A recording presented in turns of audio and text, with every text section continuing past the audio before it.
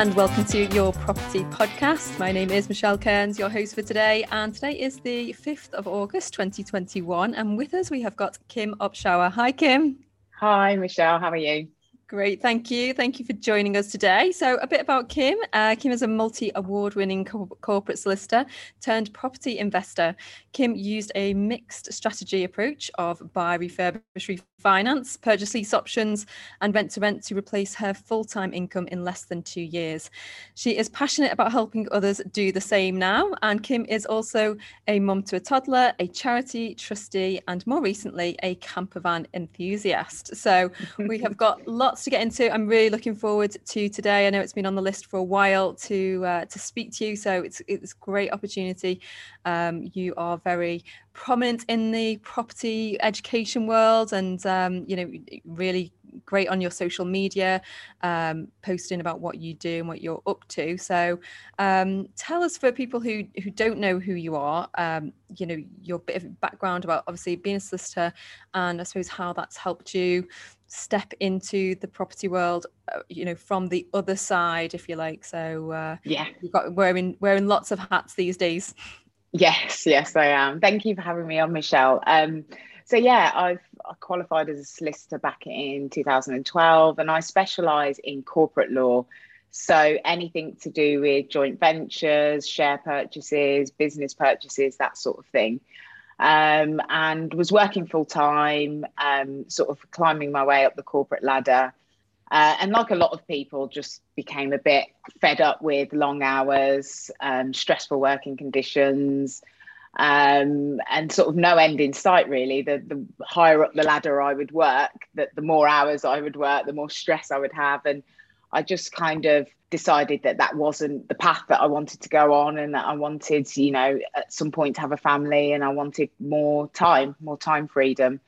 And that's really what started us on the journey of looking into other ways to supplement your income, and eventually replace your income. And property has always been something I'm interested in. Actually bought my first property to live in at 18, so I was quite young.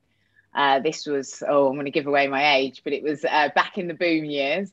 And so made a lot of money very quickly, and sort of really saw the power of investing in property at that time, even though it was for my own house. And then years later, after going to university and everything else, it was something that had always been in the back of my mind to do. And when did that click for you, that actually investing in property, that it was something that you could do yourself personally?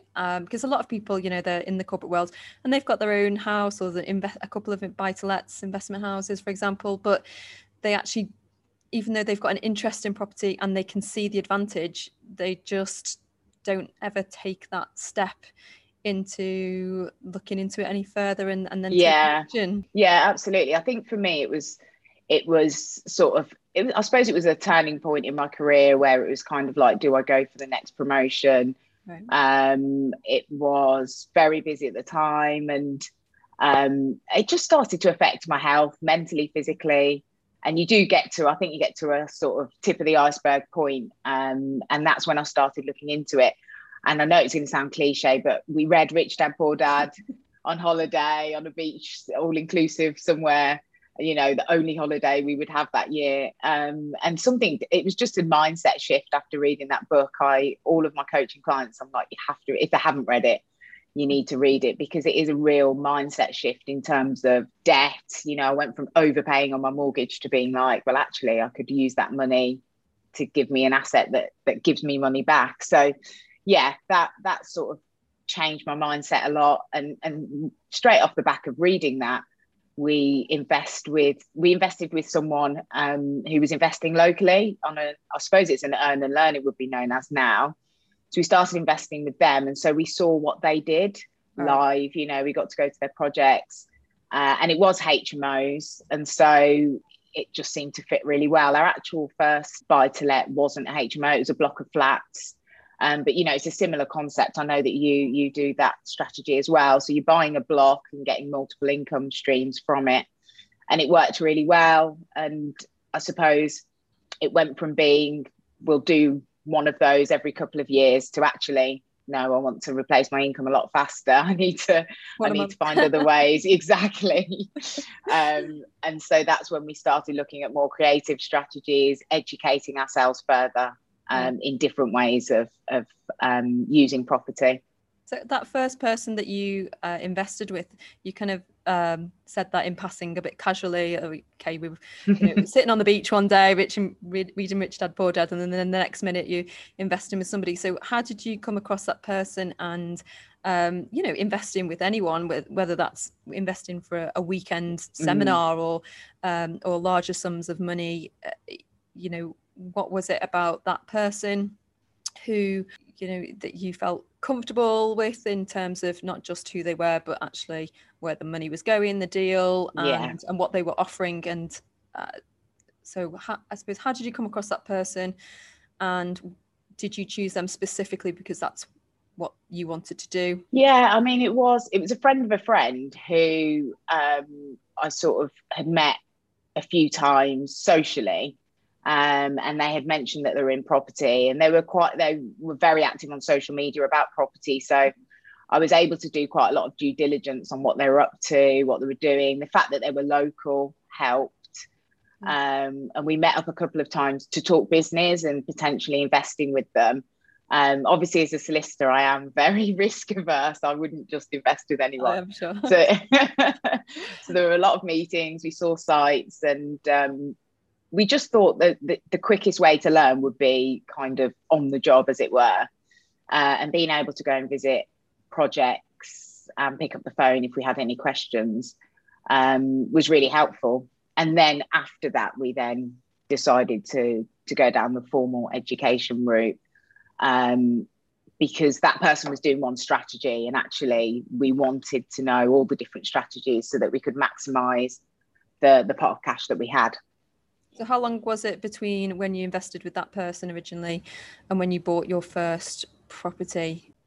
Did you do all strategies first and then pick one, or was it just a case of your first property just happened to come up? Yeah, so the first property we were looking for, it was more of a buy-to-let property, and we came across the block of flats and saw how well it worked. It's in Birmingham, where I'm from, knew the area really well, so that just worked. It wasn't, from a risk averse point of view, it just worked all day long on paper. It stacked really well, so we went straight into that deal, and that was sort of probably 6-7 months after we'd started investing. It wasn't the same strategy as the investor, but I suppose it gave us that confidence in property as a means of supplementing your income. And then I think it was probably 12 to 18 months later that we enrolled on a more formal program. I say I enrolled on the program, but my husband invests. We invest together in our business, Como Properties. And so obviously, I think there's such a difference, isn't there, between just standard single lets and the concept of Rich Dad Poor Dad to to just be investing and leveraging your debt and that kind of thing, to the property education world, which is just a world on its own, really.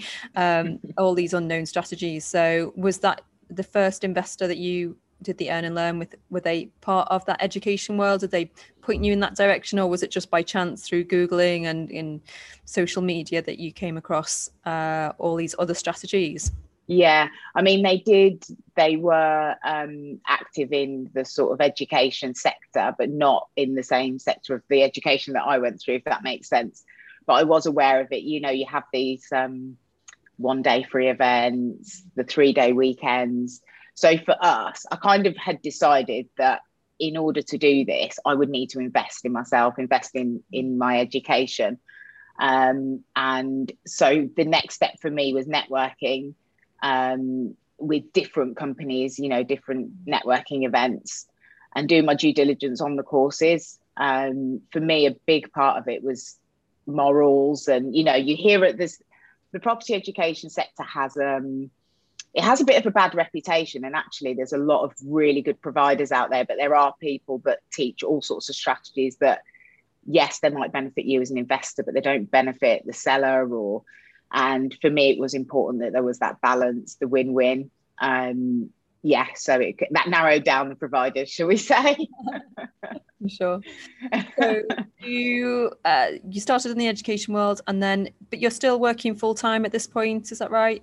Yes, yeah. So I was working full time until I had my son. So worked full time, but I did change my role slightly. So I was working in private practice, which means in large law firms, which is it's hard work. It can be long hours. You've got high targets, that sort of thing. And I actually switched to a contractor role. So I was working on a contract basis. So it was for a set period of time, but it was still full time. I was going from one contract to another. And in terms of picking your strategy then, because obviously I suppose the short-term goal was to replace that salary.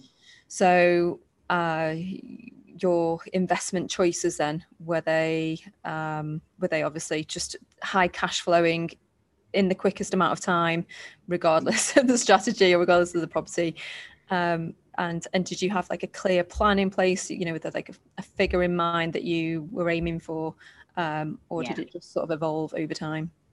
No, yeah, we did. We had a clear figure that we wanted to get to, and the process of elimination through the different strategies. HMOs worked really well for us. Obviously, that's the first person that we invested with. That's what they did. So we were very familiar with the model locally. But we were also conscious of the fact that we had a certain amount of money. So the mixed strategy approach really worked well, because that pot of cash just went so much further than it would if we were just concentrating on buying. At that point, I think it'd be fair to say we didn't have the confidence to raise private finance. And I think a lot of people are the same when they first start out. Now, most of our deals involve private finance, and our most recent one was bought cash solely through angel investors. But it takes time to get to that point. And at the start, we had a set amount of money. And by doing the mixture of rent-to-rent lease options and buying, we were able to actually acquire control of or purchase of a number of properties, which you wouldn't be able to do if you stuck to one of those strategies. I think the challenge about the high cash flowing strategies, and certainly sort of the rent to rent HMO, is that although they're the most obvious strategies for replacing your income quickly, actually if you're in a full-time corporate job, they're the most work intensive, certainly up front in setting them up. So how did you manage that balance between having the full-time job, looking to start a family, and then suddenly having all of this extra, basically a second job? You use the word balance, and I would say for about 12-18 months there was no balance. I was working all day and then working on property all night. But we had a big reason why. For me, I just really had to get out of the day job. And I think if your reason why is big enough, you kind of do what you have to do. It wasn't easy, we didn't see a lot of family and friends for that period because we were just working around the clock, but it did pay off. And we're now at a point where I work when I want to. At the moment I'm not working, I'm full-time in property. And I just had to make sacrifices at that point to get to the point that I'm at now. And I was happy to do that. But it is, I'm not going to gloss over it and say, oh, it's fine. Yeah. It was hard work to juggle both. And it's knowing when do you get to that point where actually you can either reduce your hours at work or leave, which is obviously the main goal. But, because with HMOs and rent-to-rents, the cash flow, it's coming in, but then it's also going out and you're looking at the next project and the next project. Yeah. So how did you juggle that? And for some people, you've got the certainty of that day job, the income coming in, being able to, get mortgages, etc. Yeah. So what did you do in your case? Because I know a lot of people actually getting to the point where they can replace their income through property. It might just be enough to say, I've got the choice whether to leave or not. I've got the choice whether to, and they don't actually need to leave. Yeah. absolutely. They actually might choose to stay for all those other reasons I've mentioned. So how did it work in your case? Yeah, and I think that's a really good point to make, because quite often we get asked, well, when's Mike going to give up his job? And Mike likes his job, and there's no intention for him to leave his job. He's dropped a day at work, so he works 4 days. But ultimately, we didn't get into this because he was like me, he wanted to get out of the day job. And so, yeah, it does get to a point where you think, where do we stop effectively? For us, we had a figure in mind at the point that I could step away from my job. It coincided nicely with maternity leave. So I then had a period of, I was still getting paid, but I was ultimately in property, obviously managing a newborn baby as well. And then, my maternity leave coincided with COVID as well. So I ended up taking quite a long time off. But I have worked since going into property full time. I was offered a contract that was, really well paid. It was for 4 months. And I just thought, I can work for 4 months. And it's like you say, it is nice to have a salary. It's great for mortgages. It's great to just take the money that comes in from the property then goes back into the property instead of paying for expenses. So when opportunities like that come up, I don't turn them down. It's not sort of like I have to full time be in property. But the key for me was having the flexibility. Like you say, if I didn't want to do that contract, I could say no. It was a bonus to do it. And I think, well, what I see a lot especially in my career, is almost people trapped. They don't have any choices. They can't say, I need a couple of months off. We love to travel. And this summer is very much about traveling and things like that. And ultimately, when you're working full time, it's difficult to do that. So I think for us, it was important to be able to make those choices. And the mixed strategy approach and property effectively has given us that. Yeah. And I suppose a lot of, there's the property world and understanding about HMOs and legislation, and then there's the business world, isn't there, where you're working on the business and setting the systems up. And from what I know of you already, I know you've been really keen on setting up those systems, and you've got you work with virtual assistants as well, and it's about actually being really smart, as early as possible with setting that up, so you don't just end up with another job at the end. You leave the day job that you wanted to leave, and then suddenly you're doing full-time running around after tenants. So what, in terms of systems and being able to make sure that you had that time flexibility, what systems did you set up, and how did that work with working with other people?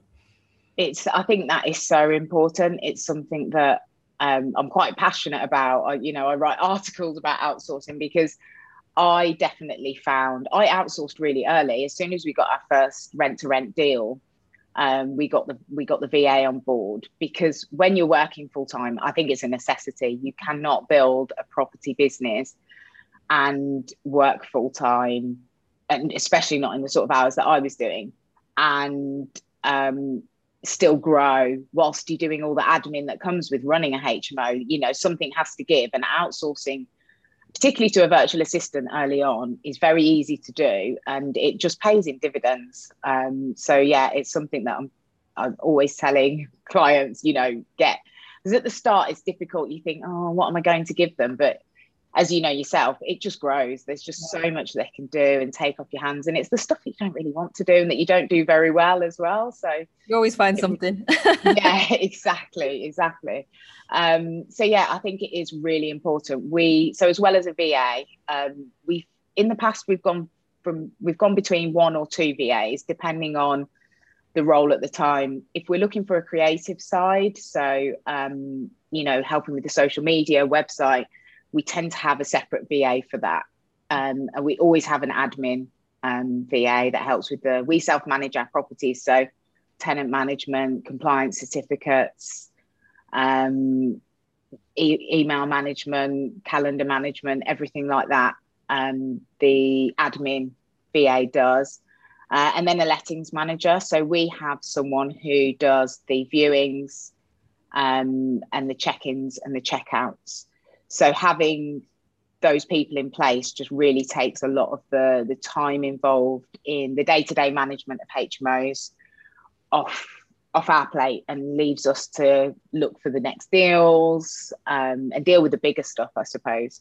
Yeah. And how did that work at the beginning then? Because, getting your first rent-to-rent, first HMO or deal, whatever is enough going on, so if you've got a full-time job, but actually employing a virtual assistant and training them in the process that, especially rent-to-rent, a lot of the margin really is in you or your VA, whoever, in essentially you doing that admin. So learning everything from scratch. Did you learn with them? Or was it a case of you did a couple, got used to it, and then brought them, alongside you? I suppose there was an element of us learning with them. I'd already got the first HMO and got it set up. So as I did that, I was writing checklists on, things that I had to do at the start, like utilities and certificates and things that we needed to get from a landlord in a rent-to-rent. And then you can copy that across to a purchase. There's obviously differences. So I've always kind of kept a list of what I was doing. But when the VA came on board, it became a lot more professional. So we now have an ops manual where every process that we do, it's always a work in progress, but every process is in the ops manual. And we have videos that talk you through, things like how to update the gas safety certificate. I have a video where I talk through it.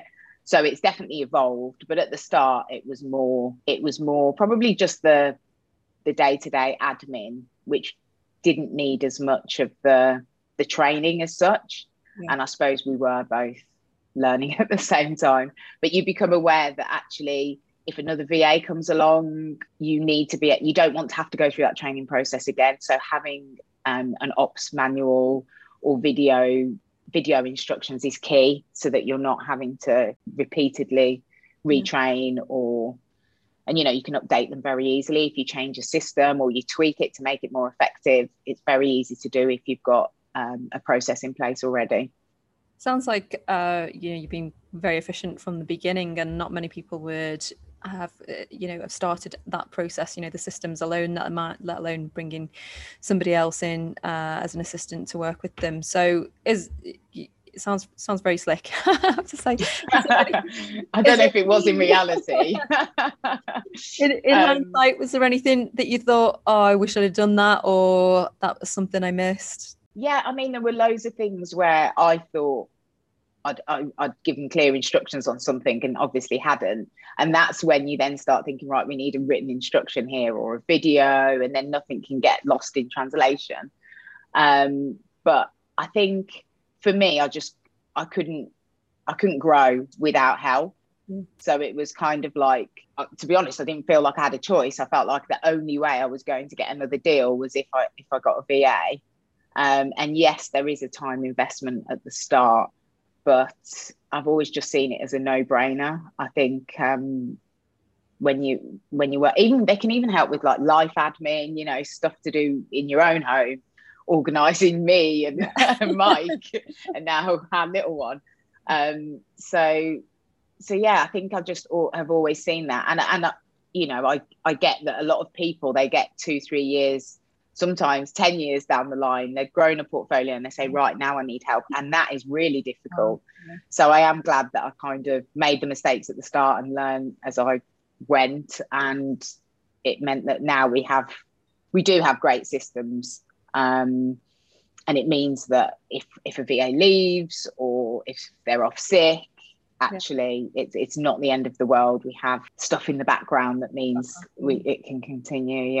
So moving over to your, obviously, your career, your background as a solicitor, how has that shaped what you do into, obviously you mentioned before about being really keen on due diligence, as you would expect, but how does that feature in your interactions with investors, with landlords, etc.? And I guess they're transferable skills that you'll be holding on to long term as well. So be a lot of credibility when speaking with people.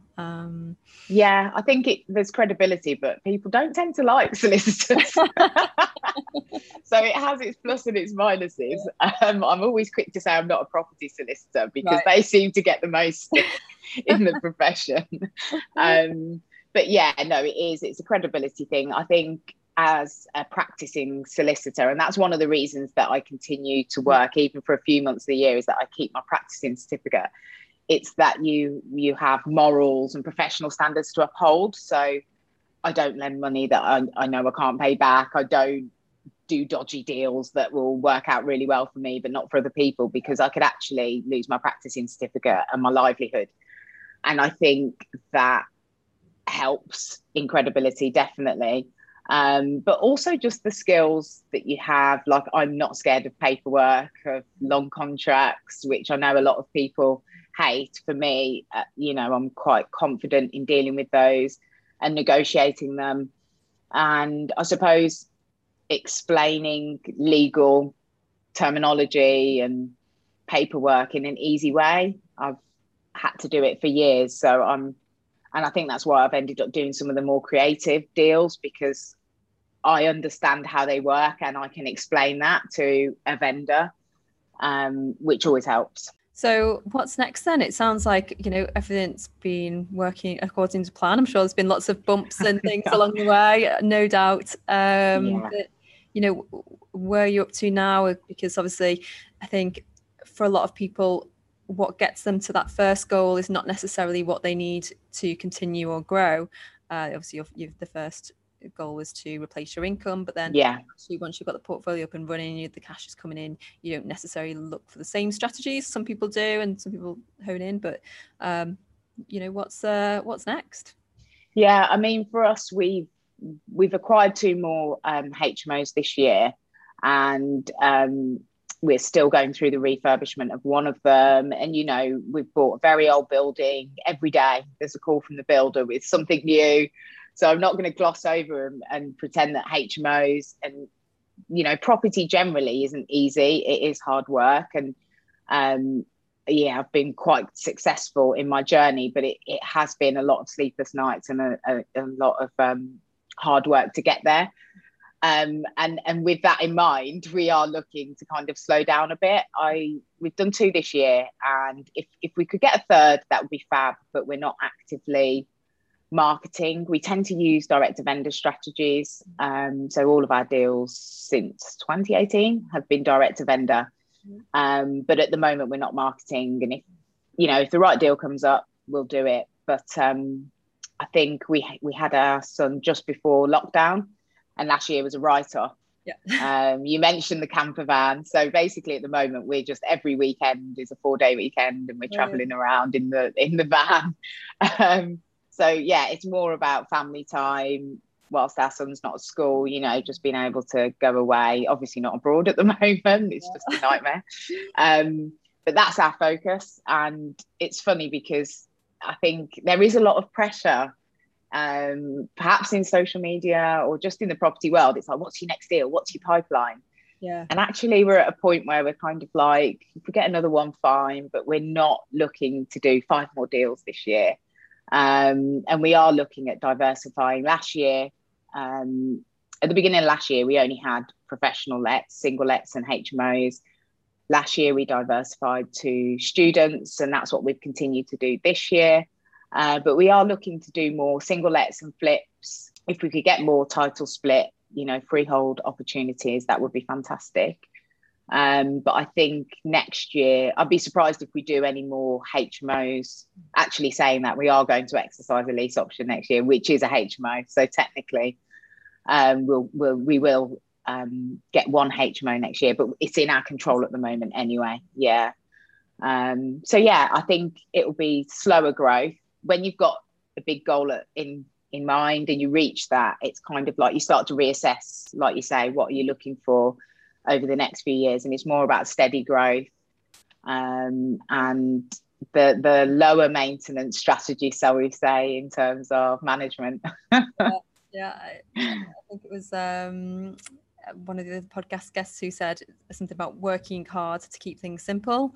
No, that really stuck with me, and I thought, it's you've got to kind of constantly remember why you were doing it in the first place.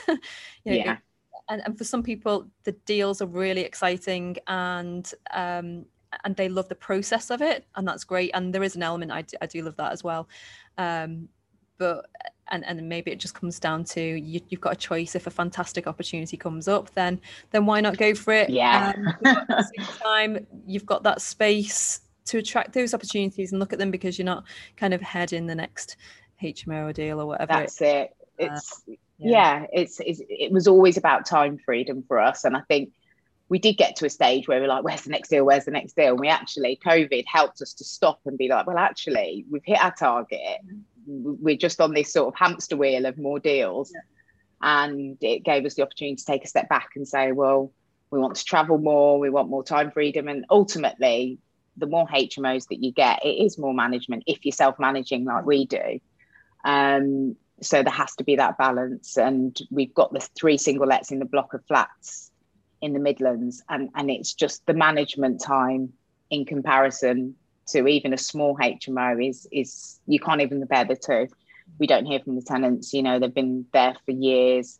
So they're single lets, they're not as sexy on social media, but they do have amazing benefits as well. And I think we're looking to sort of supplement so that the portfolio is a bit more balanced in terms of that.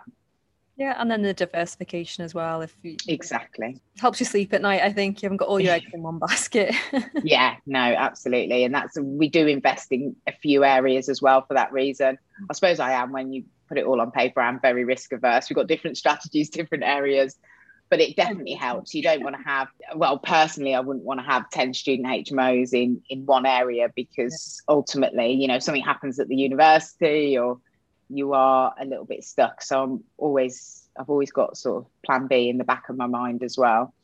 But there's just so many fantastic property strategies out there. It's difficult, isn't it? Especially, I would say, when you first get into education. I think I went from SA to commercial to residential to, I've probably looked into all the different strategies because they all sound fantastic, but you do have to be focused and think, what's my end goal? What's going to get me there?